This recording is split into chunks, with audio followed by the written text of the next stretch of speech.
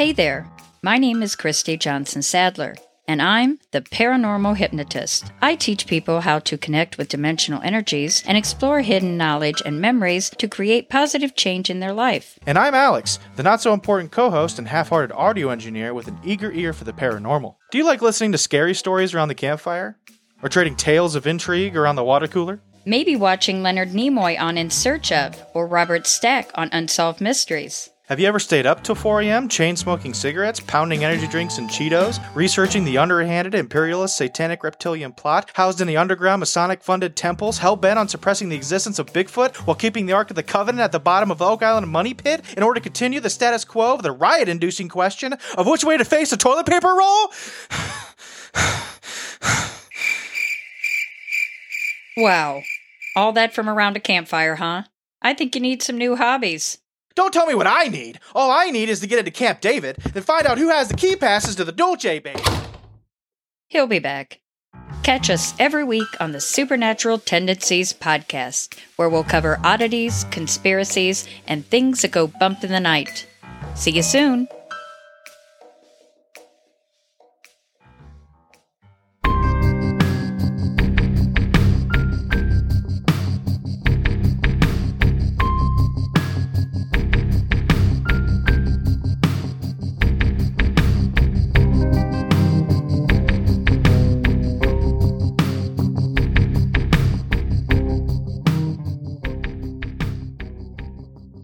Hello.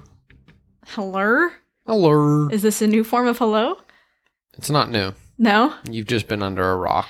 Oh, no, it's because I'm old and more sophisticated than you. Under a rock, yeah. I see your car potato chilling on our table. Uh-huh. What are you planning to do with that thing? Probably throw it at you one of these days. What? Why? What else would you do with a car potato? I don't know, mash Exactly. it? No. Bake it? Ha? Because that's what you do in cars. Ha? I don't know what you're talking about. I imagine that's a drug reference, and I don't facilitate with those. Of course. My apologies. I was making assumptions based on your age range. We're drink drunk dead, okay? We're not We do the drinking. dead. Right. What? Drink toke dead. We don't do Smoke. drinking and smoke. Smoke. What's a good word for high that would rhyme? I have no idea. I'm not that hip. I can't keep up with that. Toke, choke, dead. There you go. Figured it out. Yep, nailed it. Check us out once ever we move to Colorado. Yeah, we'll be choke. We'll do some rebranding. Right. So what are we drinking today? Oh, hey, we didn't introduce ourselves. We should probably do that. Everybody knows by now. Yeah, you guys know us. I'm Emily. He's Joel. We do this stuff. Wow, don't even let me introduce myself. What's your name? I'm Joel. This is Emily. Thanks. And you're listening to Drink. Drunk. Back the fuck off, man. I'm trying to do it. Wow. Why do you have a lunatic smile on your face right now? Jesus Christ. We're recording for once during daylight hours. So and we I'm see awake. each other, yeah. I'm less tired this time. Normally we just sit there in the dark with only the computer screen Computer screen? illuminating our faces very precariously. Precariously? Yes. That is not the word that you're looking for here. It is the word I'm looking for. I'm pretty sure it's not. All right, tell me why it's not. Are they wrestling on the floor again? Yeah. Goobers. Anyway, so what are you drinking? Area 51. Area 51. This is actually a really pretty drink. It was a hard decision between alien secretion, alien urine sample, and Area 51. All of which were neon green. Right. But we went with Area 51. This is going to make for a killer shit later on. That is just so delightful to know. It's going to be blue. No, it's not. We're not using blue curacao. We're using melon. Have you ever had a green popsicle before? Yeah, but that's from blue. food dye. This is not food dye. This is food dye. Whatever. Anyway, let me Those tell are them how it's natural made. colors in there. Can you stop talking for a second? No, I need to make my point. Oh my lord. Motherfucker, because you know you're wrong. Continue. Actually, Okay. you know what? Go ahead. Look on the back of that ingredients list. I bet you it has green dye We'll number. do it later, whatever and then bullshit. we'll prove that I'm right. Anyway. So, what you need to make an Area 51 is you need some straight bourbon whiskey, some melon liqueur, freshly squeezed lime juice, or you could be lazy like us and just buy the real lime juice. Lemon. Did I say lime? Twice, yeah. Yep. Okay. Lemon is actually what it's supposed to be. And then you need simple syrup.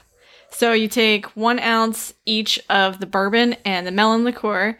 And the recipe calls for 2 ounces of the lemon juice, but we took it back to 1 because we tried making it with 2 and it was just too acidic. I think we need to do like 1.5 because this is a little sweet. I Yeah. think it could use a bit more tartness there. Yeah. So we've had it too much, too little. I think our next one will be just about right. And then Catch us halfway through the episode after we take our elevator break. We'll have another one. So the recipe is 1 ounce each of the bourbon and melon liqueur, 2 ounces of the lemon juice, and 1.5 ounces of simple syrup. And then you shake it on ice and then pour into a highball glass. Not stirred. Shaken, not stirred. So that is our drink for the day. It's pretty good. It was definitely really acidic before. It definitely bit and it made it harder to get If through. I had a lot of those, it would definitely give me some problems. Oh, for sure. But it was good though. It kind of tastes like a melon margarita. I enjoyed it. I don't think I could have drank another one that. That acidic? Yeah. Oh, I agree. I don't I don't really like sour things either. Just because it's Because you're a wuss. ain't no wusses up in this household. Can't handle the sour. No. It's just it doesn't do good things to me. Okay. I'm picking up what you're putting down. I don't need a description, and neither You're do our smelling listeners. what I'm stepping in. can Yes, feel I you. am definitely smelling what you're stepping in. For sure. I live with you. I smell everything that you step in. Anyway, let's move on to our spotlight for this week. So this week's episode spotlight is on PFLAG, which is You should spell that out. it's literally the letter P and then flag. Okay. PFLAG. When you say P flag. So PFLAG. There you go. Mm-hmm. If you're confused, try it. Just sound it out. You'll get there. It's an organization that supports LGBTQ plus people and their families and allies and all that. And it is so most of what I'm going to tell you I pulled directly from their website.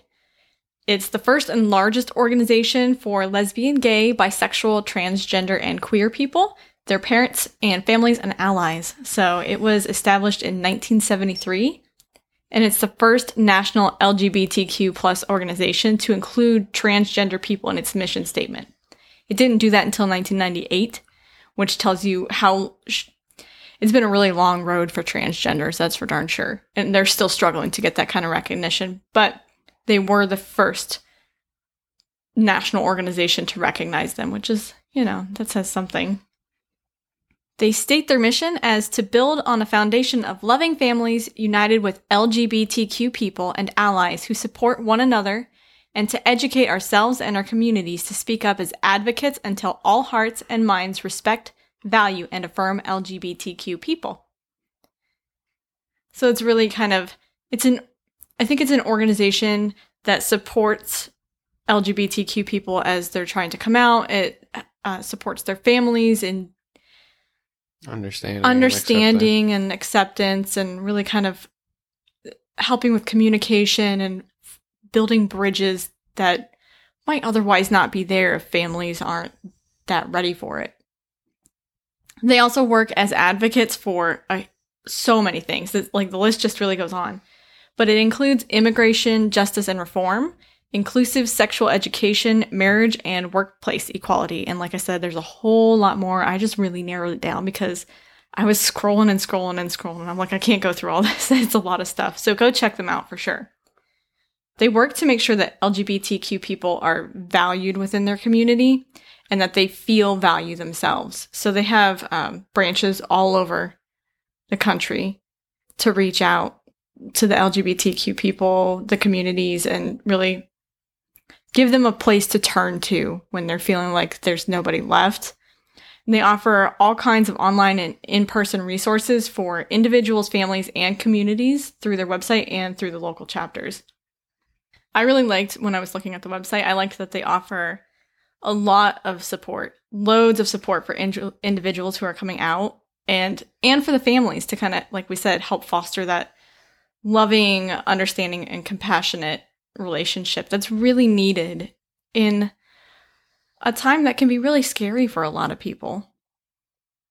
When you know that this is who you are, but maybe somebody else isn't going to accept you for that, and it's even harder when the idea of your family not accepting you for that, I appreciate, from my point of view, that there's somebody out there working really hard to make sure that that acceptance is there. Yeah. They also have an entire page that's dedicated to advocacy.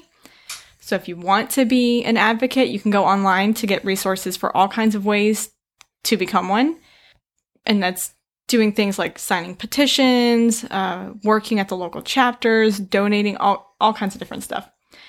If you want to donate, you can go to pflag.org, pflag.org, or you can get involved in one of your local chapters. And we highly encourage you to go check out the website, engage with them on social media. They have an Instagram, Twitter, and Facebook, all at PFlag. So go check them out. Get out there, show some love, show some support for the LGBTQ community. It is Pride Month. It should be every month that we're out there doing this, but especially this month, remember that this is to celebrate them. Go out and support. So that was our spotlight for this episode. A noteworthy organization for sure. So do you want to tell our listeners what we did this week? What did we do this week? No. What did we do? Oh. What's on our board? An interview with Supernatural Tendencies. Yeah, that was fun. With Alex and Christy over at Supernatural Tendencies. It was the first time we had ever done anything like that, and first time they did too, right? No, they've done it before. I think we were their second guests to come on. They've had a podcast for almost a year. And they're pretty well established. They're a lot of fun. I've talked about them on the show before, but they're new to doing interviews, and they interviewed us.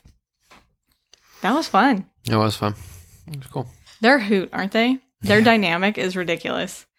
It's a mother-son team, and boy, does she lays it pretty good. I certainly enjoyed the pre-live video commentaries going on there. The stuff behind the scenes. Mm-hmm. She's just always on, and Alex is ready for it. He's throwing it right back at her. That's a good family. They're a lot of fun. But I think Alex should be sending me some audio soon, and I'm hoping that we can edit that and upload it as a bonus episode for you guys to hear so you can hear the interview. It was a lot of fun. Go out and support Supernatural Tendencies too, because they're a really cool podcast. They're definitely dorky and very funny. They've shown us love for sure. Oh, for sure. Dorky's the best way to go if you're going for a podcast. You need a podcast. You heard with Purd. That's totally, if Purd Hapley had a podcast, he would have a Purdcast. You heard with Purd? Yeah. Yeah. Nerd. Yeah. So I had just a brief couple of things to tell you about. Just a brief. That's what you say now. I know. Well, okay, so we don't have the kids. We didn't have them yesterday or today, so I've been binging on my podcast. Hallelujah. Right? And I found a new one that I really like. It's called Mirths and Monsters. It's this Scottish guy, and he's hysterical. It's short little episodes. Go check them out. I haven't gotten to listen to a whole bunch of them yet, but they're really, really funny, and they're nice short little episodes about kind of myths and legends from all over the world, but he makes them ridiculous, and it's hysterical.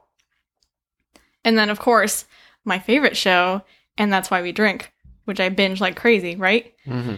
You would think when I say I binge it like crazy that I would be almost caught up, considering I started listening to that show back in like January, February. Before then. It was around First that time. semester. But I'm really far behind. I literally just yesterday listened to their 1-year anniversary episode. Mm-hmm. And guess what they covered in their 1-year anniversary episode? UFOs? Reincarnation. Oh. And guess which stories they covered? Huh.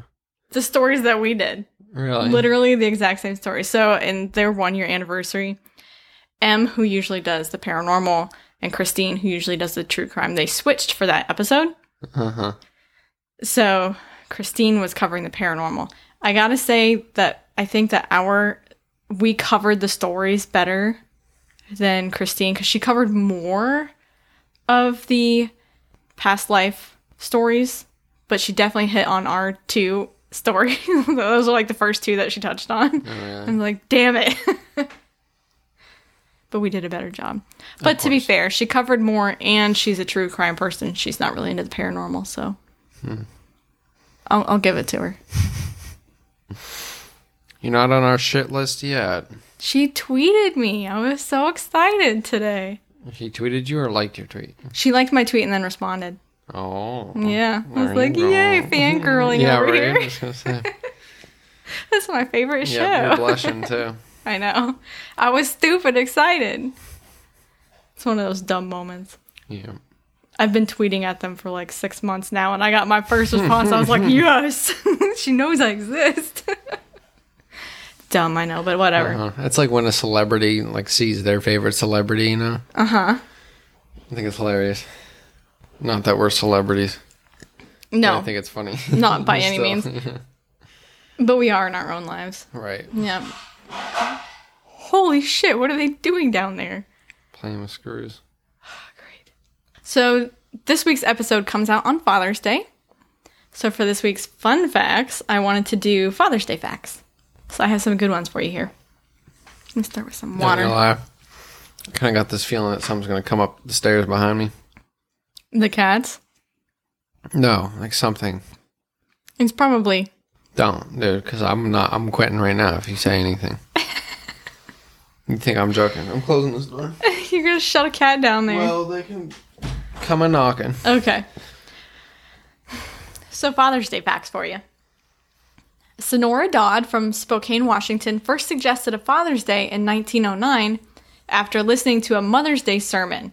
She hoped to establish a day similar to honor her father, William Smart. Although the celebration has likely been around for hundreds, possibly thousands of years. It definitely goes way back, but that was the first time it really got established in the U.S. Or established as an official holiday, I guess. The world's oldest Father's Day card is a 4,000-year-old Babylonian tablet that a young boy named Elmasu, because that's an awesome name, I don't know, Elmasu. Do you think that's what evolved into Elmer? Ew. No, I hope not. Anyway, he carved into it and to wish his father a long life and good health. Oh, how cute. I wonder how they know, like, do you think that little kids' handwriting was as bad back then as it is now? Oh, for sure. If 'cause you're you'd carving have to into a have tablet. far better dexterity and hand-eye coordination. Like, how do you carve that shit with such little kid handwriting? It had to be Right. awful. Yeah. I wonder what that How many looked times like. do you think he smacked his thumb with a Yeah. rock? They probably actually used, like, soft clay, and that's how they usually used it. But anyway. Halsey Taylor invented the drinking fountain in 1912. I wrote foundation. That ain't right. Fountain. The drinking fountain in 1912 as a tribute to his dad because his father had died of typhoid fever from drinking from contaminated water from the public water supply. Mm-hmm. So we have poor old dead dad to thank for drinking fountains. There's your Father's Day gift. What does that have to... What? He died from a public water fountain. He died Public from watering drinking hole. Okay, whatever, but still. Why contaminated water, but I think it's It's a sweet idea, but like, you know. It's not like the drinking fountain in school where you press the button. It's those ones that come with the jugs. So it's special clean water. Those kinds of, you stand around the drinking fountain at work. Isn't that what it is? When was this? 1912. They would have been glass, but it was probably clean bottled water with the ones that you put the cup underneath and you fill it up. Did they even have cups in 1912? Not efficient ones, but they had them. They were like They were made on out of your stone, baskets? of course. Stone or Right. wood were the only two options Right. that they had in 1912. Right. And wood wouldn't be good. No, They it's going to probably soak right lined it through with wood. like whale blubber or something. I imagine that they used lead cups because that seems like a reasonable option. For sure. And it's actually better if you let the water kind of sit and, age yeah. it a little bit. For Just sure. like a nice fine wine. Probably gets that metallic taste. That's when you know it's really good. Oh, yeah. The world's oldest father is believed to be Ramajit Raghav from India. He was 96 years old when his 52-year-old wife gave birth to a baby boy in 2010. And he was single until he was in his 80s. Is that like the modern day sugar daddy? I feel like that's the modern day version of... Well, no, I guess it wouldn't be a modern day version. It's just like the Indian version of 40-year-old virgin. He was single until he was 80, so it would be 80-year-old virgin. Time too. Yeah. I mean, shit, I'll be slapping poon when I'm 80. Yeah, but you're not going to want a baby when you're 96 years old. I might. I mean, they probably sleep about the same amount of time. Right. Lines up perfectly. They probably both have to get fed their pureed green peas. She's 52, man, though. I would not at 50, no. Mm-mm. But whatever. To each their own. It's not my life. The father with the most children is most likely Ismail ibn Sharif, who was a sultan that fathered 888 children with hundreds of wives and concubines in the late 17th century. That's gangster. Dude, why couldn't I grow up in the 17th basically this century? whole planet has to be related to him at this point. No, bull or a good shit. chunk of the planet. 900 kids. Millions of people on this planet. Famines and shit. Anyway. Yeah, so like 700 of them died. We're good. Charlemagne, the 8th century king of the Franks, was father to only 18 kids. Well, at least 18 kids. And supposedly most of modern Europeans they're able to claim that he was an ancestor of theirs. Because it was so long ago, 8th century, that by now his genes have apparently spread through all of Europe. I fucks with it. That'd be a weird thing to know, that someday your progeny would go out and literally be the world. And it's not just going to rule the world, it's going to be the world. Maybe that was his intention. I think those kings just got it. They were like, whatever, let's go. They got it when they could. And then this is my last fun little fact for you, because this is just sounds like every dad's dream on Father's Day. It might make you want to move to Germany. Dads in Germany get to celebrate their day by spending all of it drinking in beer gardens. Oh, yeah. That's how they celebrate Father's Day in Germany. Right. Just fuck off with the kids. Let me get drunk. Yeah. Yeah. That's how you got to goddamn spend Father's Day. I got a kick out of that. Same with Mother's Day. Like, give Mama flowers in the morning, whatever, but then just go let her do her own fucking thing. Yep. You want to appreciate your mom, fuck off. As every dad in America is like, can we please celebrate like the Germans? Uh-huh. Let's make this a national thing. Open beer gardens everywhere. Do right. Germans do plenty of things right. They've done a few major things wrong, but they do lots of stuff right. They make very nice cars, but they aren't. Okay. German engineering is fantastic, right? But it's also ridiculously stupid. You're going to go off on a tangent about engineering now? I was going to, but I will stop. The people who know German cars know. Is there somebody out there like, yep? Yeah, even people who don't know cars know. Drive a Volkswagen, and you're like, wow, this is a really nice car, until you have to get it serviced, and you're like, why am I spending $3,000 in labor costs? Oh, because they put the fucking oil plug under 13 other things that you got to take off. And maybe that's because Germans just like things to be really rough. They like it rough. Right. All around. But that's my fun facts for you. Shall we get on to our stories today then? Yeah, finally. 40 years later. What the fuck ever. I have a long one for you today, but it's a good one. I'm so excited about it. Okay, so do tell, darling. We had originally had something else planned for this week, but we pushed it back because I had so much fun doing the UFOs last week that I wanted to cover abductions this week. She's doing a maniacal my little clap.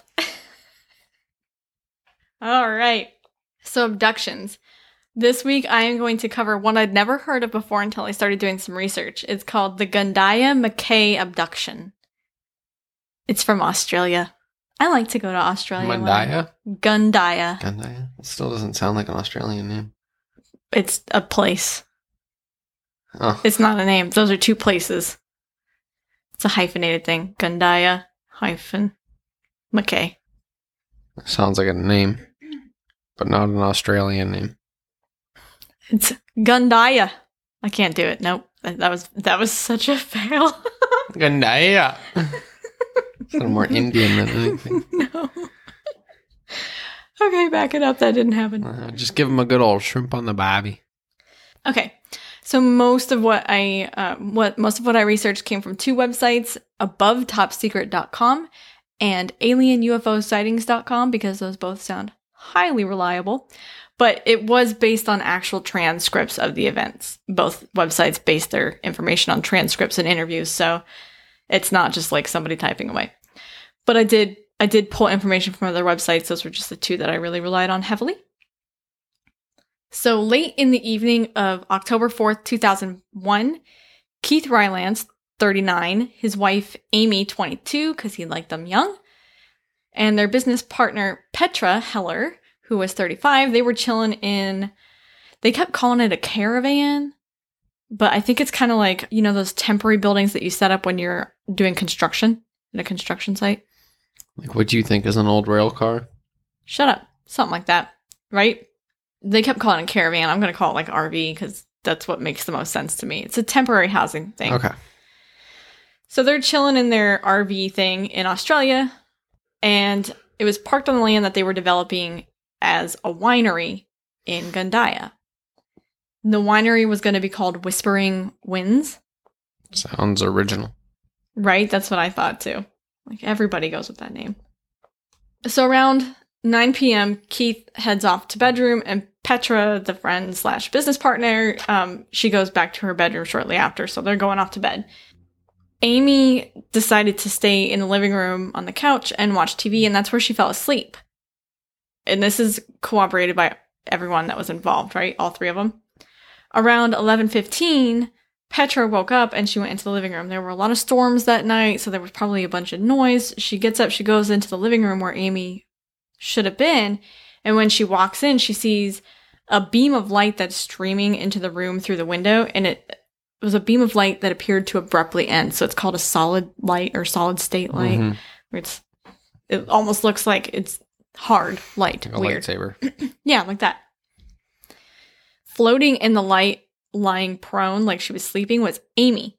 And she's surrounded by a bunch of stuff that had previously been on the coffee table that was next to Amy when she fell asleep. So she's floating in the air in the middle of all this light with a bunch of shit around her. And Petra watched as Amy was carried through the window head first. And as Petra's looking out the window, she sees that the light is emanating from a disc-shaped flying craft that's hovering just above the ground near the back of the caravan house RV thing. And when she saw this, she fainted. Which... It's always a good thing. Yeah.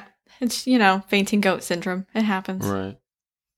I would probably... How do you respond to something like that? Not faint. Well, I mean, you don't really know until you experience it. It's not like you can train your body not to faint when you see alien abductions. You probably could. Just teach yourself to act cool in high intensity situations. Is that how you got to where you are? You taught yourself to act so cool. Yeah. And explains so much. I chill. Mm-hmm. Just a chill dude. When Petra woke up, she didn't believe she'd been out for that long. But she immediately started just screaming and screaming and screaming, panicking, because that's apparently how she handles things. She faints and then she screams. And of course, this wakes up Keith, and he comes bolting in to see what's wrong. When he entered the room, he found Petra, who was hysterical, and all the stuff from the coffee table was strewn all over the floor. And when he looked at the window, there's this big, long slice, vertical slice in the middle of the screen, and then it's also torn at the bottom of the frame, which is a little odd. So, because Petra's freaking out and screaming and crying and he can't really get any sense out of her, he just kind of ignores her for the moment and goes outside to look for Amy, but he can't find her. And naturally, he starts to freak out because Amy's freaking out, but he kind of collects himself, tries to calm down, goes back into Petra to try and figure out what happened. And she tells him everything, which of course he doesn't believe at first, would you? Yes.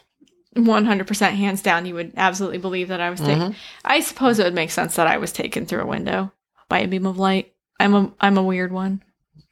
Right, they want to study the fuck out of you. If it was anybody, it was going to be me. Yep. Petra kept insisting, though, that this is what happened, so he runs back outside again to try and find Amy, thinking that there just has to be some kind of logical explanation to what happened, but unable to find her, and finally starting to believe Petra, because she's just over and over like, this is what happened, you need to listen, you need to believe me. He calls the police, he calls them at about 11:40 to report that his wife was missing, and that they couldn't find her anywhere. But it took the police nearly an hour and a half to arrive, which is, great. Typical police shit. Yeah, right. Hey, there's an emergency. Somebody just went missing. It happened just now. Yeah, hour and a half later. What's up, guys? All right, so tell me what happened. It's an like hour and a half later, they finally get your name and like address written down. if Dr. Phil had a badge. And how did that make you feel? All right. Okay, so it takes them an hour and a half to arrive. And the two officers that arrived, it was Senior Constable Marangna? Marangna. That's what we're going with. From Tiara, which was like the local-ish area officer. And then an officer from Maryborough. So it was officers from two different districts who are already involved. I don't know why. Maybe it's because maybe Gundaya kind of falls in between two jurisdictions. I don't know why you would have cops from two different jurisdictions show up, but that's what happened. It's all in the transcripts. It's legit. So the cops get there, and of course they think that they're going to be arriving at a scene of foul play, like murder or something. But Keith and Petra kept insisting that Amy had been abducted by a spaceship, which would be an awful cover story for a murder, by the way. Like, how on earth do you think anybody's going to believe you if you murder somebody and you're like, no, they were abducted by aliens? Right. Well, maybe you'd at least, like, if you were sure or guilty of yourself, right? Just say that you were abducted by aliens and you have a case saying that you are a lunatic and you'll just get sent to the loony bin instead of jail. Yeah, but I think kind of the idea is to just stay out of jail altogether. Why would they call the police to report her missing and then come up with some ridiculous explanation like that? Yeah. Right? I don't know. That's just my take on it. It wouldn't be a great excuse for murder. So it was weird. It's weird as a cop. It's just too weird. So they call in Sergeant John Bosniak, who's also of the Tiara Police Department. They woke him up and asked him to join the investigation. And he's like the head honcho of that police department. So obviously these officers thought that they needed some serious backup. Sorry, we're dealing with two people who are screaming and yelling that aliens abducted somebody. Mm-hmm. How do we figure out where this person went? So the three officers are on the property and they're conducting an investigation, and Keith and Petra keep freaking out like the whole time she was abducted. Now, mind you, Keith didn't even see the damn thing. It was Petra, right? But he's freaking out, of course. Yeah, it's his wife. She's missing, but still. The officers couldn't find any sign of Amy anywhere. Like, they looked all over the property, but they did find a few unusual pieces of evidence. They found that a bush that was to the left of the window, so if you're outside looking at the window, it's to the left of the window, your left, that Amy had floated through, there was evidence of heat damage on its right side, so right up against the window, on that bush, but not on the other bush that was on the other side of it. So it was some unusual heat damage, right? Mm-hmm. They took some tests, or some samples for tests at a later time. And then as police were conducting their investigation, Keith got a phone call from a woman in McKay, which is almost 800 kilometers away. So I literally Google mapped this because I don't speak kilometers, and I'm like, I don't know what that means. It's about, I Google mapped, it's 8.5 hour drive from Tiaro. So 8.5 hours from where they are. Mm-hmm. But it's only been about an hour and a half, 2 hours since Amy went missing, right? They get a call from this woman, and she says that she had been at a local gas station in McKay where she'd found another woman who was dehydrated and in distress. She says that she took the dehydrated woman to the local hospital to get checked out, and she was calling Keith because the woman that she had taken to the hospital had identified herself as Amy Rylance. So the caller wanted to let Keith know that Amy was okay. And Keith, hearing this, of course, is kind of, like, what the fuck? And he hands the phone call over to Senior Constable Maragna, whatever his name is, who also spoke to the woman. And at that point, that's when the McKay police were also pulled into the investigation. So that makes 3 police departments that were involved in Amy's disappearance and kind of the search to understand what had happened. 2 hours she'd been missing, and somehow she made it 8.5 hours away. A little Impressive. weird, right? Maybe she hopped onto a cheetah's back or something. Maybe she's been working on that teleporter we've been talking about. Maybe. She just knew. Damn it, Amy. Yeah. So Amy ended up making a statement to the police about what had happened, and this was notarized. So it's a sworn affidavit, essentially, making evidence that could be taken to court if it was found out that she was lying. And the statement was made after she was discharged from the hospital. And I think that's where most of what I'm about to talk about comes from, is from her statement to the police. So she said that the last thing that she remembered from Gandaya was lying on the couch watching TV, which kind of matches what Keith and Petra said, right? She doesn't remember anything about what Petra described, so she doesn't remember getting in the beam of light or going out the window, nothing about the actual abduction itself. But she does remember what happens after that. She said that she remembered waking up alone in this rectangular room that had light that was emanating from the walls and ceiling, and she was lying on a bench in the middle of it. And I was looking into this, and I guess that's a pretty common thing to say, that light is emanating from. It's almost like the room just has light itself. There aren't any actual light bulbs. It's just the room creates its own light kind of thing. Mm-hmm. Seems that people experience it quite a bit. So she wakes up in this weird place, doesn't know where she is, and immediately starts to freak out and starts yelling. And she hears a male voice telling her to stay calm and she won't be harmed and everything is going to be okay. Which, I don't know about you, but if I'm laying on a table in some room that I've never been around and I hear some stranger's voice, I'm probably not going to listen to what he's saying. If he's saying stay calm, I'm going to be like, fuck you, bitch. I'm getting the fuck out of here. Yeah. Personally, that would be my take on that situation. I don't know that I could keep calm. You'd probably faint. I might faint. faint. As a fainter. As a fainter. And then just screaming incoherently when I wake up like Petra. Right. Yeah. I'm going to change my name. It might fit. To Petra? Petra. Petrified. Ha! Ha! Because that's what she was. Ha! Anyway. Then the next thing that happens is a 6-foot-tall figure walks into the room. How do you tell 6 feet? If you're lying on your back, I would not be able to tell who's 6 feet tall. Would you be able to? I wouldn't. Yeah. Yeah? You think so? I'm terrible at that. You're not good with directions or dimensions or No, anything. I'm great with directions. I'm terrible with height because everybody's taller than me. So it's just like, I don't know, somebody's tall. They're taller than me. So the guy was described as slender, but he had perfectly normal proportions. So he had like human proportions. Mm-hmm. But he was completely covered from head to toe in this bodysuit. And then it had kind of like a black mask thing with holes for the eyes, nose, and mouth, which to me sounded like a really weird BDSM outfit. Fuck yeah, bud. It doesn't sound like an alien outfit. It sounds like something from like a weird European German porn or something. I'd be game. I bet you would. Get you one of those ball gags. Yeah. Speaking of balls, that's what Emmett's playing with right now. Mm-hmm. So she said that he kept reassuring her that it was going to be okay and that she had to stay calm. And she said that as all this is going on, she felt like she'd been there for quite a while. Not like it was something that had just, like she fell asleep and then woke up. She felt like she'd been asleep for quite some time. And then the guy, this being, told her that they were going to return her somewhere close to where she was taken from, but they couldn't take her back to the exact spot because the lights were wrong at the property and it wasn't safe. So I don't know if maybe this was the police or maybe just because Keith and Petra were awake. Why would the lights be wrong? Yeah. I don't know.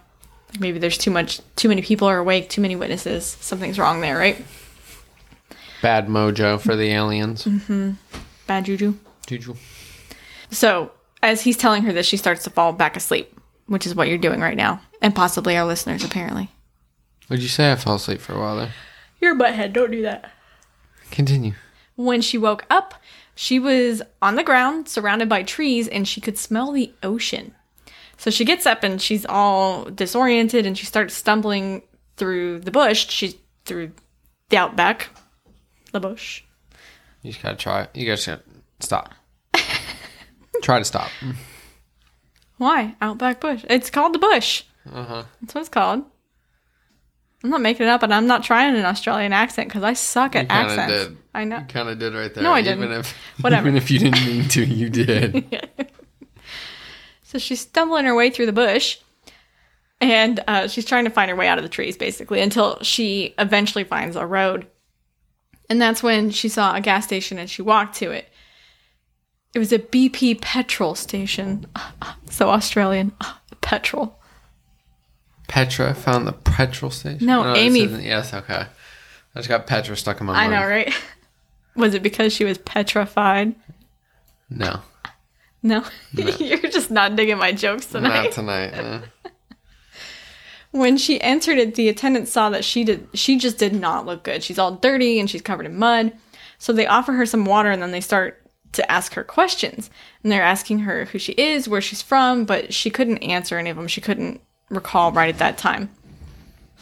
So, unsurprisingly, they ask her whether she's been drinking or doing any drugs. And she's like, no, I don't know what happened. I woke up here. She's scared and looking for help.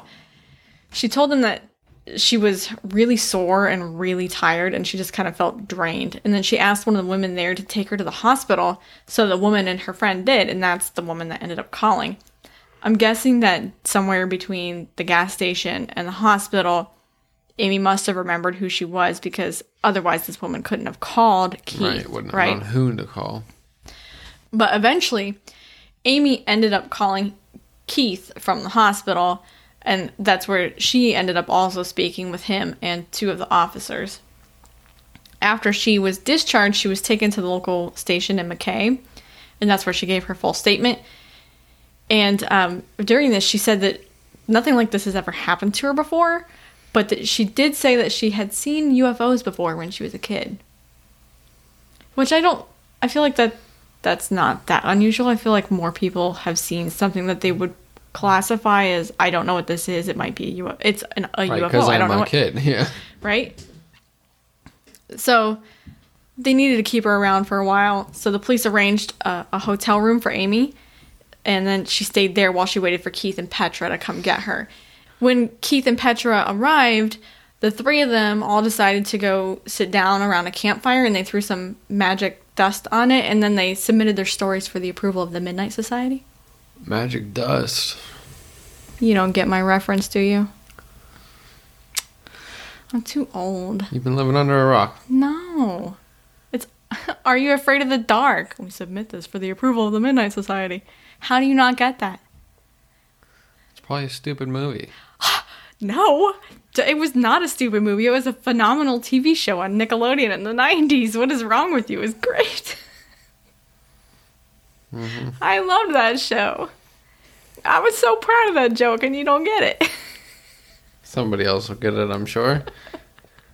Because they all sat down and they shared their stories with each other, and I was like, it's the Midnight Society. I don't get I'm any. fucking dying. Even shows that we just watch, I don't get references. I don't pay attention to stuff like You're that. so boring. Oh my gosh. Quiz me on anything else and I'll, boom, got it. TV shows, movies, could care less. So basically what they did is they just got each other all caught up on what they'd each experienced. Oh, from like the Midnights thing. Shut up. You think you're being smart With the now. magic dust, they threw it. I got it. I got it. You're a dick. I can't. You alright there, girl? No. Oh, it's too hot in here. I can't handle this. Hurry up then. Okay. So they all got each other caught up, right? While they're doing this, they ended up taking a whole bunch of notes and pictures, and the pictures appeared to show like a triangular kind of arrangement of marks on her inner right thigh, and then there were marks on each of her heel. And they also documented that her hair seemed to have grown more quickly than it should, like all over her body. She had dyed her hair earlier that week, but it appeared to have grown out quite a bit. Like you could see way more of her natural color than you should have. And her body hair was longer than it would be for the amount of time she'd been missing. She stated that she was a kind of a shave a day kind of woman. She shaved everything every day, but it was way longer than it should have been. Do you think women who shave every day get a button that says shave a day type of woman? I don't know that that's a button that too many women would wear around. I think once they lift their underarm, like they lift their arms and you can see them, you know that they're a shave a day kind of woman. Maybe even just like a Facebook banner type thing. Maybe you should start the group. You thought of it. I don't shave every day. I know you don't, but you're the one who thinks there should be like buttons and I stuff. think there should be. I think this is something that we could market. Do we trademark it or do we copyright it? Copyright. And trademark. Well, there we Turn go. it into an LLC. You can't steal it. It's our idea. Shave a Right, day. Patent pending. Patent pending. This is an intellectual property. So this is about the time that it looks like Keith kind of takes over and starts pulling all the strings, and it starts to get, if it was weird before, it starts to get really weird now.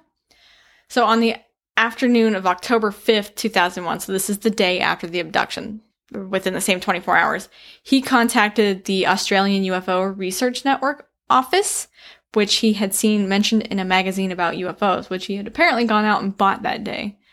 I don't know where you find magazines about UFOs just chilling anywhere, unless Australia has a whole bunch of more magazines like When that. was Like this again? 2001. Maybe. Some Like, I don't- tabloid shit. Maybe. So he sees a number and he calls him. He and Amy spoke with Diane Harrison for quite a while, and they detailed everything that had happened, but she felt that due to the solid light aspect of the account, which was, when the abduction part, she needed to bring on someone that was more experienced with that particular phenomena. So she brings on Bill Chalker, who ends up being the person that does all the interviewing with them and records their conversations. During the call that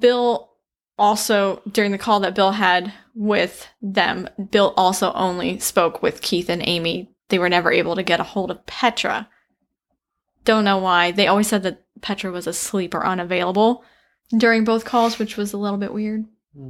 Like, you would figure she's the person who saw Amy being abducted. Don't you kind of... She would make herself available. Yeah, but like I said, it looked like Keith was pulling all the strings. That's the impression that Bill and Diane got, that it was Keith did all the talking. He wanted to control the situation.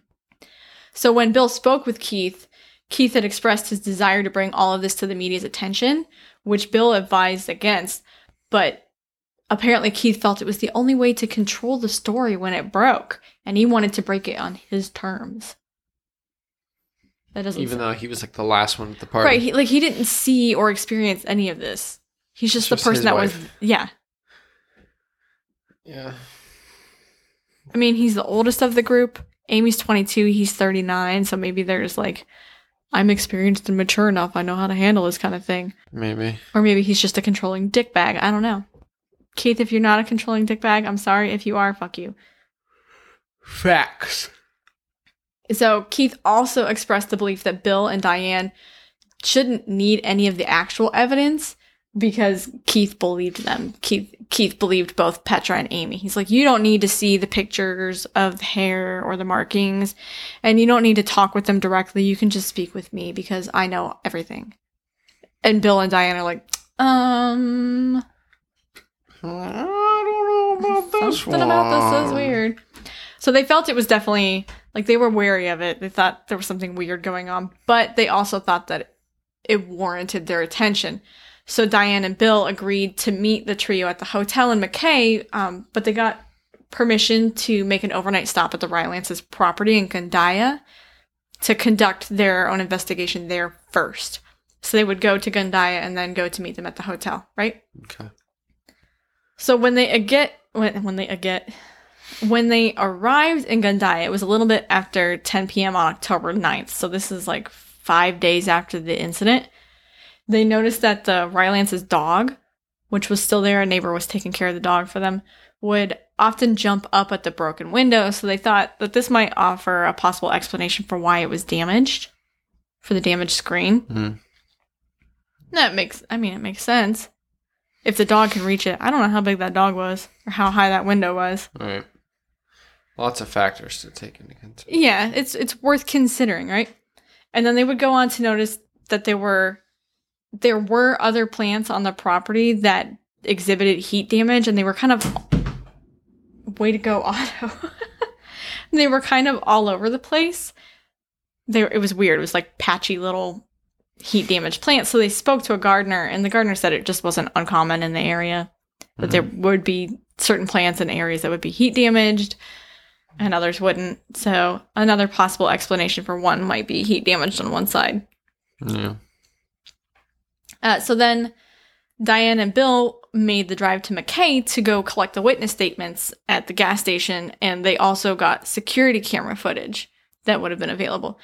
I couldn't find anywhere what they concluded about that part of their investigation, so I don't know how many witnesses they spoke to from the gas station. Obviously, there was somebody else involved because somebody that wasn't Amy called Keith and spoke with police, right? Over to the hospital. Right.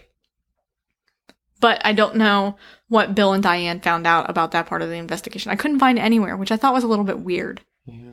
If Maybe it a crucial part. Right, if it didn't The hold first up, ones to speak to her after her abduction.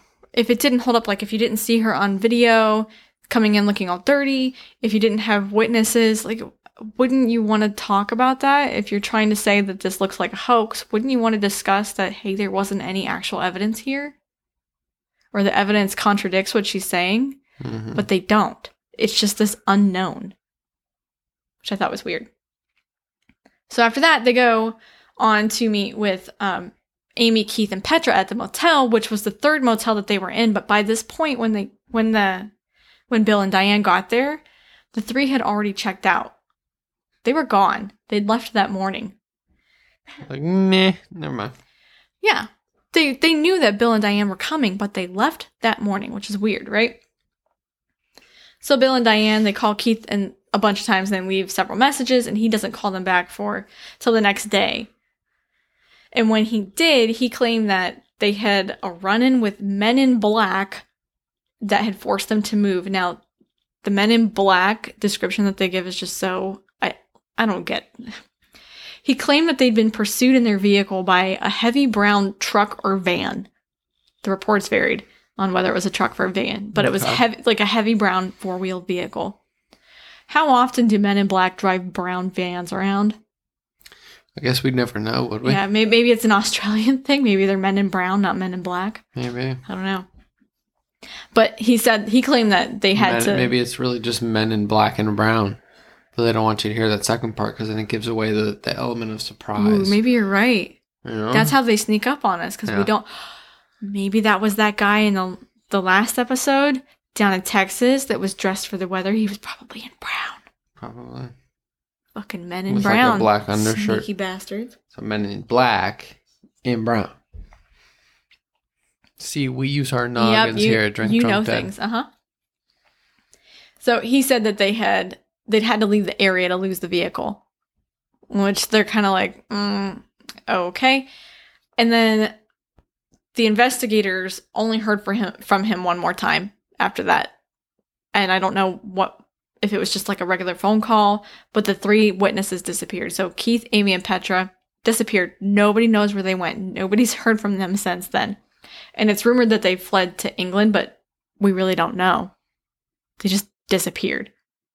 So I did a little bit of digging to kind of like, I don't know. So I was digging around into this story, but you know me, I have like 20 pages open on my laptop when I'm trying to figure this shit out. And there is the belief that it might possibly be related to a Scientology mission called Mission Earth. Petra had apparently been keeping like a notebook or a journal or something that had specific words that are linked to Scientology, like thetan and clearing, which Is clearing really a Scientology word? I don't know. I don't know anything about Scientology. Maybe in context. Maybe. I don't really know anything that's specifically related to Scientology because I'm not rich and ridiculous. I'm just poor and ridiculous. Well, maybe Scientology is the way to get rich. Yeah, maybe. But the Rylance's property, another piece of evidence that it might be linked to Scientology somehow, was the Rylance's property was also named Whispering Winds, which was the same name as the estate that L. Ron Hubbard had spent his final years in the U.S. But I think this is pretty thin evidence. It's something that people are arguing for. They're like, oh, it's clearly Scientology, but Maybe how many places have you heard of called Whispering Winds? I think we have one here in Erie. Like, it's not an original. Woods. Whispering Woods here. Yeah. Okay, but either way, it's not like an original name by any means. No. I'm sure it's all over the freaking world. So I thought that was like, okay. Maybe. But if you're not making any specific references to Scientology, this is just people pulling on like Little bit of something. I don't trying know to pick much. things apart. There were also some weird items and some weird records that were found. But I didn't think that any of them really conclusively pointed to this being a hoax. One of them was hair dye, which the witnesses had already explained that she dyed her hair earlier that week. They're like, oh, we found a box of hair dye. This proves that she dyed her hair to make it look like it. They claimed that Petra had dyed her hair to look like Amy, which didn't make any sense because Petra was at Whispering Winds. Amy was in McKay. So, like, why? Right. What good would it do? Yeah. It's not like they sent Petra to McKay to act like Amy. It just didn't make any sense. And then they also found a couple of floodlights and some electrical wiring that had been burned up in an incinerator on the winery property. But I also thought this was pretty lame because it's a big property that's under construction. And if you're out in the middle of nowhere, if you go out here, just go out to Waterford, people don't throw things in the trash. They have burn barrels. But floodlights and electrical lines? They'll burn anything out there. They burn everything. Okay, but why? If it was busted, which you can't tell. It's a new property, though. It's not. It's under construction. That doesn't mean their equipment is new, though. They had owned several other properties, so it could have been old equipment. I really don't know. And then they also said that there was evidence of... There was a phone call from a motel or a hotel that was located between Gundaya and McKay, but they didn't say when the phone call came from. Like, you can't call that evidence because you can't show that anybody was traveling. That phone call could have been from 2 weeks ago. We don't know. So What if they traveled? They're building a new business. Maybe they ran out for something. Mm-hmm. So I didn't think that was solid evidence either, personally. Yeah. So I don't know. Is it real? Is it hoax? They're gone. We don't know. Maybe they're here. So that was the Gundaya McKay abduction mystery. Thank you for sharing that with us, alright? You're welcome. I think it's time for a bathroom break. Okay.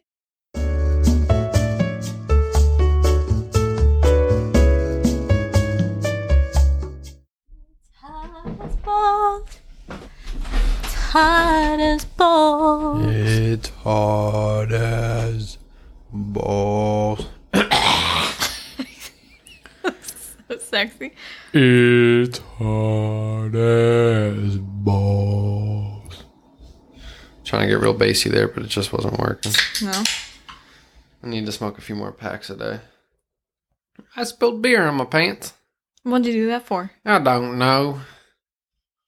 So I have a story for you. You have a story for me? I do, believe it or not.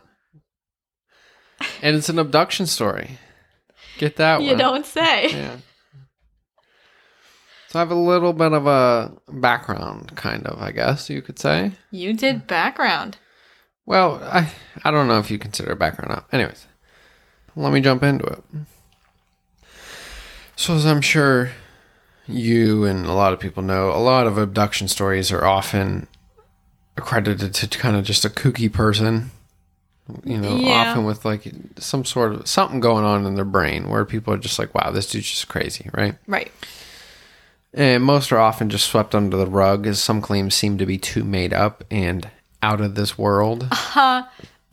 Did you think of that all I yourself? did. No, I You're did. a dork. I typed this whole thing out myself. Such a dork. Thank you. Nerd. How did I already know you were going to say that as I was typing this? You were thinking it as you typed it up, I guarantee it. Right, that's what I'm saying. Yeah. I was really hoping that my Midnight Society joke would land, but fuck you, man. You know these things about me. I get your jokes. Why don't you get mine? You should get I think that working tells on you that, something man. about yourself. All right. That I'm way fucking cooler than you. Yeah, okay, whatever. For sure. Some of the most credible UFO abductions started to surface in the late 1960s and early 70s, at least in the Americas. With Barney and Betty, right? One of them, yeah. So one of the first widely publicized and accepted stories came from a Nebraska policeman, Herbert Schirmer. Shermer? Schirmer. Herbert Shermer. Herbert Schirmer. Who That claimed... just sounds like a joke name. Right. Herbert Shermer. Schirmer. Even just Schirmer. Though it doesn't matter what you throw in front of it. Schirmer. Sounds like ice cream. Sherbert. Yeah, it does, doesn't it? Mm-hmm. Or like Do an you think ice they cream make- delivery service. Do you think they make Herbert Sherbert? Do they make Herbert flavored Ooh, sherbet? they should. Did That his would also be a wife little have creepy. Herbert flavored sherbet? Oh, kinky. Extra creamy. Wow. No. So Herbert Schirmer claimed that he had seen a UFO and experienced time loss. And this happened one early December night in 1967. Under hypnosis, Schirmer recounted being taken on a craft and speaking with the aliens. And they were telling him they were harvesting electricity from power lines. Why the fuck would they need to harvest electricity from power lines if these things can travel across the fucking universe? I don't know. Free energy, motherfucker? It just seems weird. Another one was a Brazilian farmer, Antonio Velas Boas, Oh, yeah. who was abducted and seduced. This was kind of just funny. And also, I would not be mad if this happened to me. Abducted and seduced in 1957 by what he described as a sexy blonde, blue-eyed space girl with high cheekbones and red pubic hair. Oh my god, this is just like some guy coming up with an excuse for why he cheated on his wife. You think so? Like, Maybe. He's like, I didn't have a choice. She's from out, an alien. that makes me think of Battlestar Galactica, where they're... What are they? They're like cyborgs. I can't remember what they're... Cylons, that's what they're called. The Cylons look like people from Earth. Yeah. Makes me... You don't get that reference either. No. But it makes me think of like a Cylon, like aliens made Cylons. And so it Maybe. looks human, Just but to it's this seduce ultra... him, to get a sperm specimen. Yep. Yep. But it's basically just a sex doll. Would you be mad? Yes. Well, nerd. Researchers can directly date the abduction by alien phenomenon to the late 1920s, while family studies suggest it began in the 1890s. A Temple University historian, David M. Jacobs, says that the aliens began their breeding program at the turn of the century. Wait, back that up. A Temple University what? Historian.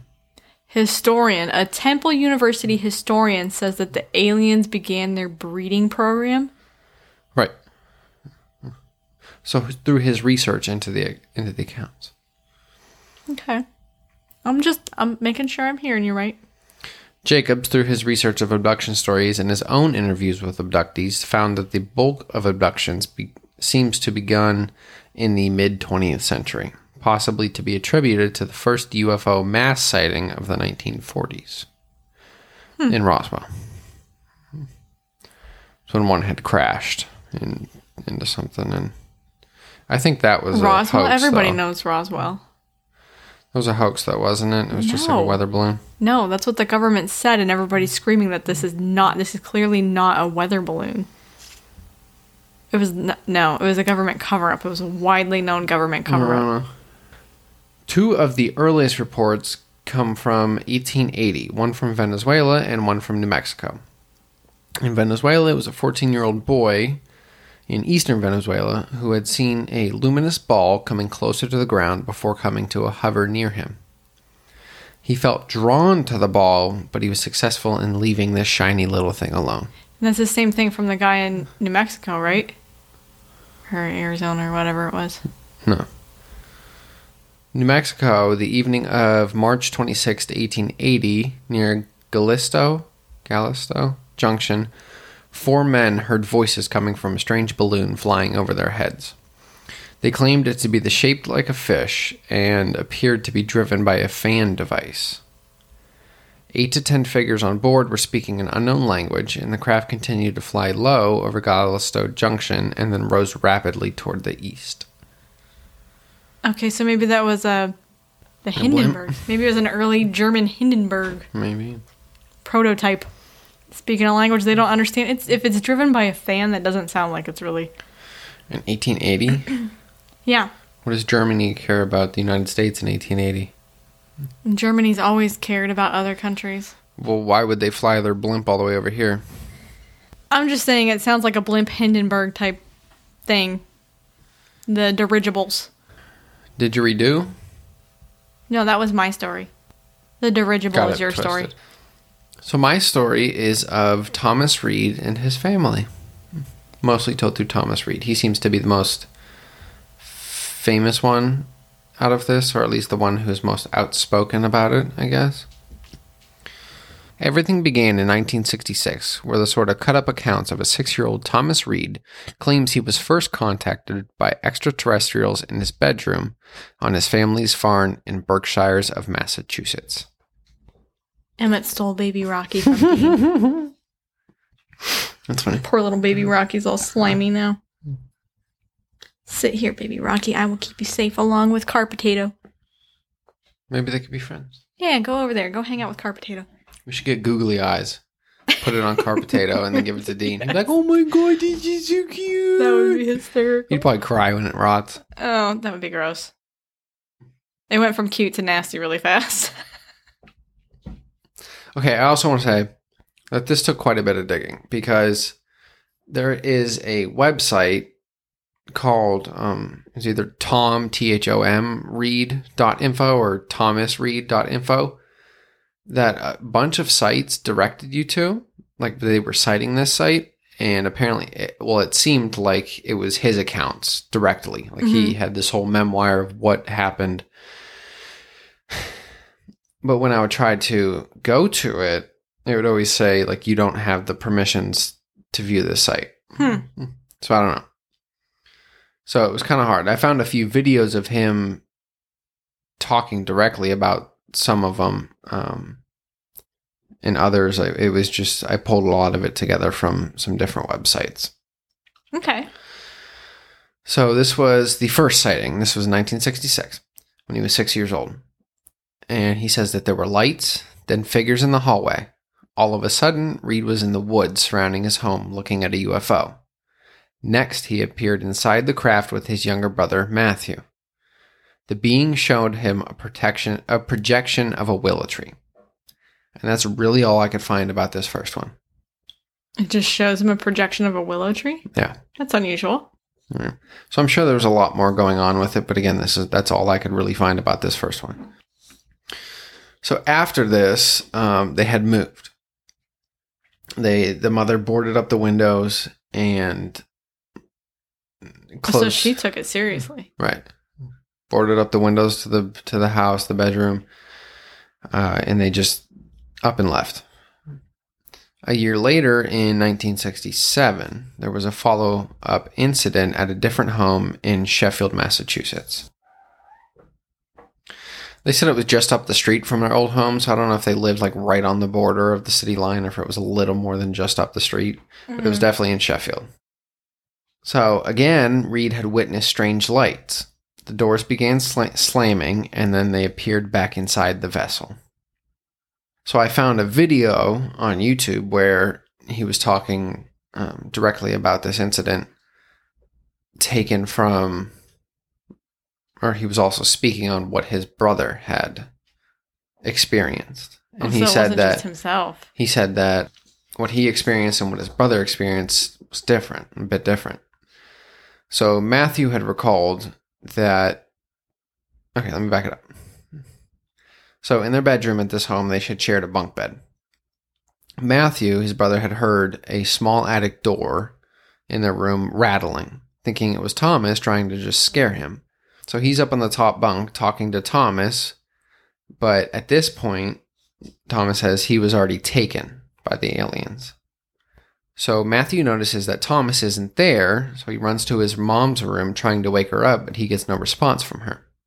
Like screaming, shoving her, Thomas is gone, she doesn't wake up. I don't like this. So then he runs to his grandmother's room, where she was staying with the family, trying to wake her up, but again gains no response. What the hell? And this is when he kind of starts hearing some unfavorable noises, right? Unfavorable? Yeah. To like a 6 or 7-year-old, yeah, unfavorable noises. Okay. Do you not understand what I mean by that? I mean, that could be a... Noises that creep you the fuck out. Okay. Unfavorable. So next, he sees... He's okay, so he's in his grandma's room at this point. Next, he sees 2 figures, around 5 foot tall, with an egg-shaped head and golden body, appear at the top of the stairs. So they then rose at the side of her bed, and what he described as they were scanning the room, never really directly looking at him, although he felt like they were. But it seemed like they were just observing the room, more or less.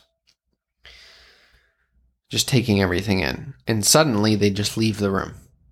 So after they left, he finally gets their mother awake. And as they're searching the house, there's a loud bang. And then suddenly Matthew disappears. So pretty much at this same point in time on the craft, Thomas says that he was worried that Matthew wasn't there with him.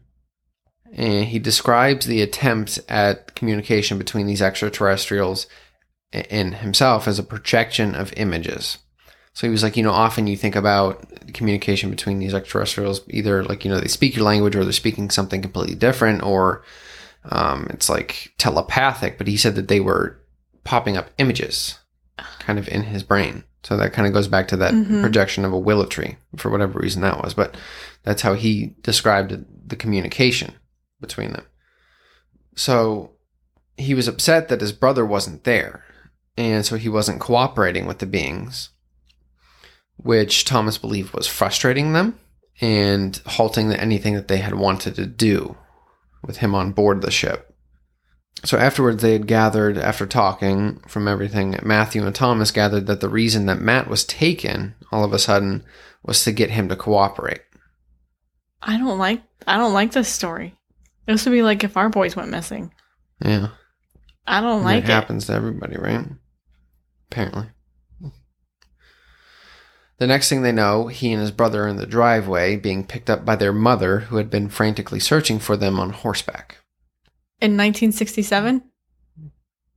They lived on a farm. Oh, okay. I mean, okay. You got a big property. You're not driving your car around. Yeah. People still ride horseback. Yeah, but son usually being one of them. When you think, I know that he rides horseback, but still, when you think if you're going out searching for somebody, the first thought is you hop in a car and you go for a search. Well, she's not driving around the block. That wouldn't be my first thing, right? Like the kid is with you all of a sudden, and then he just disappears. Yeah, right. What would you do in that situation? Like, how do you even go search your own property? The kid literally just vanishes in front of your eyes. Yeah. What do you do in that situation? Right.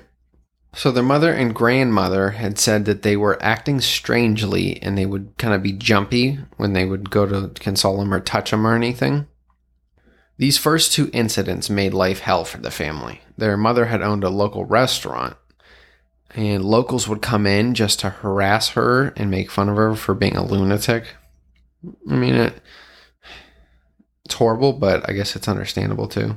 People don't experience it, they don't believe it. Yeah, as much as I don't understand why, that behavior would be brought on somebody else, I can understand why, especially in 1967, why people would behave like that to somebody else. 2 years after the incident at their Sheffield home, so this is in 1969, The family was traveling home on Route 7 when they all saw strange lights in the sky above their car. They experienced what Reed describes as a change in pressure or an electromagnetic field. Then a dead silence fell. The light grew brighter. The car stalls out of nowhere. Thomas, his brother, his mother Nancy, and grandmother Marion next appeared in a giant room, something similar to what they described as an airplane hangar. So all 4 of them were abducted at once. All 4 of them. Thomas was walked down a hallway by something that shared human characteristics. He described it as looking male with a weak chin and had no hair. It was wearing a white jumpsuit and eyewear, and he was taken to meet 2 ant-like figures. And the next thing he remembers that he appeared in a cage. Huh. Oh. Yeah. They'd been like chill with him this whole time, kind of communicating and whatever, and now they're going to stick him in a cage? Yeah. Maybe it was Well, the that manifest fucking destiny. escalated. All of the family members had remembered being inside this large structure, but each of them, of course, recalling different fragments from the encounter.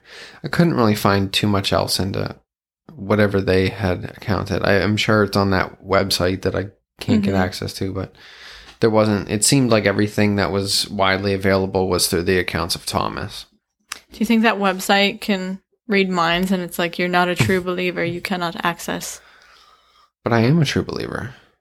In UFOs and abductions? Yeah. UFOs for sure, abductions maybe not so much. I think there's a bunch of ridiculousness out there, but Yeah. I also definitely think that it has happened. I believe in UFOs, and I believe that... I believe there's been contact. I believe we've been visited by something. I don't know that it's necessarily extraterrestrials. There's the belief that there are actually beings that live underneath the water that we can't see, or like, is it time travelers or whatever, but I don't know that something can travel across space yet. We can dream it, but I don't know that we can make it. I do. You do? We've already developed, maybe not, we aren't experts at ion propulsion, but that's one of, if not the most, at least right now, efficient means of interstellar transport. Well, I guess you can get going. It's a constant acceleration. What's to say that another civilization couldn't have figured it out 1,000 years ago, and they've already... Right, and I guess if you think about the age of the universe is 14 billion years. Right. The age of the Earth is only 4 billion. So the universe is vastly older than our own home, but we use ourselves as like this measurement, this marking point. Like, it has to be oxygen, it has to have carbon. It can't do this because we can't do that. Well, that's because of what basic physics and chemistry tells us. Right. That's what we know based on what we understand here. I think for a valid reason, though. I agree. Because every other laws of physics and... quantum mechanics breaks the laws of physics all the time. The laws of classic physics and the laws of quantum mechanics are 2 different things. They work hand in hand often. They do and they don't. Things break down when you get to the quantum world, and that's kind of where possibly the ability to create that kind of time that travel across space would come from. It's probably quantum mechanics. Yeah. So if there's been a civilization out there that's existed longer than we have... It's already figured that shit out. Mm-hmm. And really, humankind has only been around for 200,000 years. So we're just a blink in the existence of the universe. So I guess it makes sense that there could be other beings that have had the time to perfect that kind of technology where we haven't. That's what I think is the case. Anyways. Sorry. Tangents. Before you get into this fucking science bullshit. Shut up. Okay, so next. What's next? Hours later, they all come to near the car they had stalled out in. Near the car? Near the car. Not in the car, near the car. So this was the incidents that changed it all for the Reed family. There were dozens of locals who had witnessed an unknown craft and reported it to police and sheriffs in Sheffield, as well as Great Barrington, which is a town about 6 miles north. Wow, really? Okay, so it wasn't Like, there were witnesses this time to what they've been saying all these years. Right. They didn't, of course, see these people get abducted, but they saw something flying in the sky that they didn't know what the fuck it was. That's interesting. The local radio station was also bombarded with calls about the craft in the sky. It was generally described as a disc-shaped vehicle doing acrobatic maneuvers in the sky. And at this point, people were coming back to the family restaurant apologizing profusely for their actions and saying that they had seen something too. So they're adding some validity to what these people for so long, or at least for the past 3 years or so, were shunned for. That had to feel like such a relief. Right. Like, you're going through this by yourself and everybody thinks you're crazy and treating you like crap, and finally there's some evidence that what you've been saying is true. For sure. Right. So the off-world incident, and they refuse to call their experience as abductions and hate how media has turned it into such. I found this a lot in a lot of the news articles where these reporters were interviewing the family, mostly Thomas again, where he refuses to call it an abduction because he doesn't believe it as such. He believes it as like an encounter. And everything that I found, anything like official, they always call it off-world or otherworldly. That's weird. I mean, you're taken against your will. That's an abduction. See, but it never, as long as they described it, never seemed to be something where they were upset about it. Your kid gets vanished from in front of your eyes and you're out searching frantically. Yeah, they're upset about it. He's in a room by himself wondering where his brother is. He's upset about it. No, okay. Well, Thomas described that as, he said the first time they got abducted, this was in his recollection of the second time that he got abducted when he couldn't find his brother, said in the first time he was willing to do the things that they asked. Like, he didn't feel threatened. He didn't feel like they were pushing him to do anything that he wouldn't feel comfortable doing. Mm-hmm. So that's, I'm sure, why he doesn't describe it as an abduction. Agree to disagree. Okay. Are you Thomas? Don't think so. Well, I'm just saying, Thomas, I don't like your definition. If you're listening, I don't like it. Have you been otherworlded? No, thank goodness. Not something I ever wish to experience. So this incident is the first case in the United States to be declared as a true event by historians. The Great Barrington Historical Society and Museum says that they confirm that the Reed off-world incident is historically significant and true and warrants induction into the GBHS collection. Huh. So they were saying that something that has to be historically significant has to cause, I can't remember how they described it. Like stir, I guess, in the community, whether it be negative or positive, which it has. Mm-hmm. Because still to this day, there are locals that talk about it. The decision by the society was made including some factors. Reed had passed a polygraph test taken in 2010, passing with 99.1%. Although, I mean, we all know that polygraphs aren't really...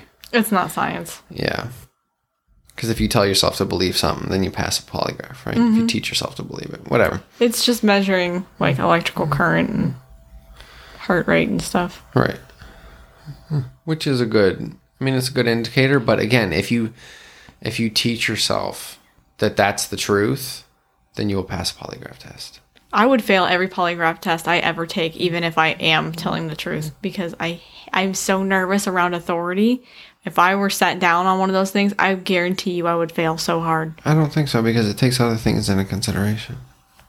So there was also physical evidence gathered by Detective Stephen White, who was the lead investigator of the family's encounters, and he confirmed the presence of magnetic fields and radioactive readings associated with the Reed incidents. Ooh, that's weird. That's kind of cool. Yeah. And this, I think it was like a 6-3 vote on this through the board, the GBHS board. And the 3 members who voted against it really voted against it. But then, of course, so the decision was made. And they're also, I believe, in the Roswell Museum. I forget the name of the foundation, whatever, but I believe they're also there. And there was also a monument that was erected in their, not in their honor because they're still alive, but in remembrance to the happenings.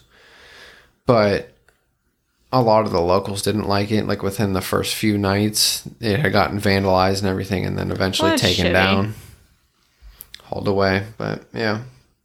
Think about, you get a monument erected and you're like, go check out my monument. You better get there fast. Right. So that's my story. And I thought it was pretty cool because That is cool. It was one of the, by people who run a museum and a historical society thought that this was valid enough. There was enough thought and time and energy put into validating these accounts that they thought it was, good enough to be considered legit. I thought that was a really interesting story. I'd never heard that one before. Yeah. That's wild. 3 times. Imagine that. The whole family at one point. Right. I cannot imagine as a mother what that would feel like. To have your child just go missing like that right in front of your face. Yeah. I would flip shit. I don't know if he directly vanished. I think they were all looking for him separately, but then there was just a loud bang and boom, Matthew was gone. Didn't really say. That's not really inconspicuous though, a loud bang. Did they care about being inconspicuous? Like you're not going to find them? Apparently not in that situation. I guess when you hear about other ones, it's like super subtle. Yeah. The only reason they knew about Amy was because Petra walked in on it. Yeah. Otherwise, it would have just been Amy's missing. For sure. How did Amy pop up in McKay? Yeah. Right? Well, thank you for sharing your story. That would have been interesting. I wonder if Keith tried to twist it that way at all. Manipulative bastard. Right. So Well, that thank you is for that. our abduction stories, or off-world stories, as Thomas likes to put it. I'll have to remember that one. Off-world. Yeah. It's an interesting way to think of it. But I guess if you're up in a plane, are you off-world? I guess it, According to that definition? the beauty is in the eye of the beholder. Well, thank you for sharing. Thank you for sharing. Just a reminder to go check out PFLAG. Go show some support. Go donate. Go check out the advocacy page especially. And if you can, check out their social media. Instagram, Twitter, Facebook, all that good stuff. PFLAG. It's pflag.org. That's the website. Rate and review our bitch asses on iTunes. That really helps out a lot. Please do that if you listen on iTunes. Don't forget to subscribe and tell your friends. Whatever you're listening on, subscribe, hit download, and tell your friends. Telling other people about it, getting other people to listen is a huge help. We've definitely seen our audience grow recently, which is exciting. Even if you don't like us, subscribe. Yep. So you can hit us up at our email with episode ideas. If you just want to chat, if you have stories that you want to share, let us know. So thanks, guys. Thank you. Thanks for tuning in. We love you. We love you. We love you. Oh my God, big hearts. Bitches. That's how you want to end it. We love you, bitches. We love you, bitches. Thank you. So shall we raise a toast to our ghosts.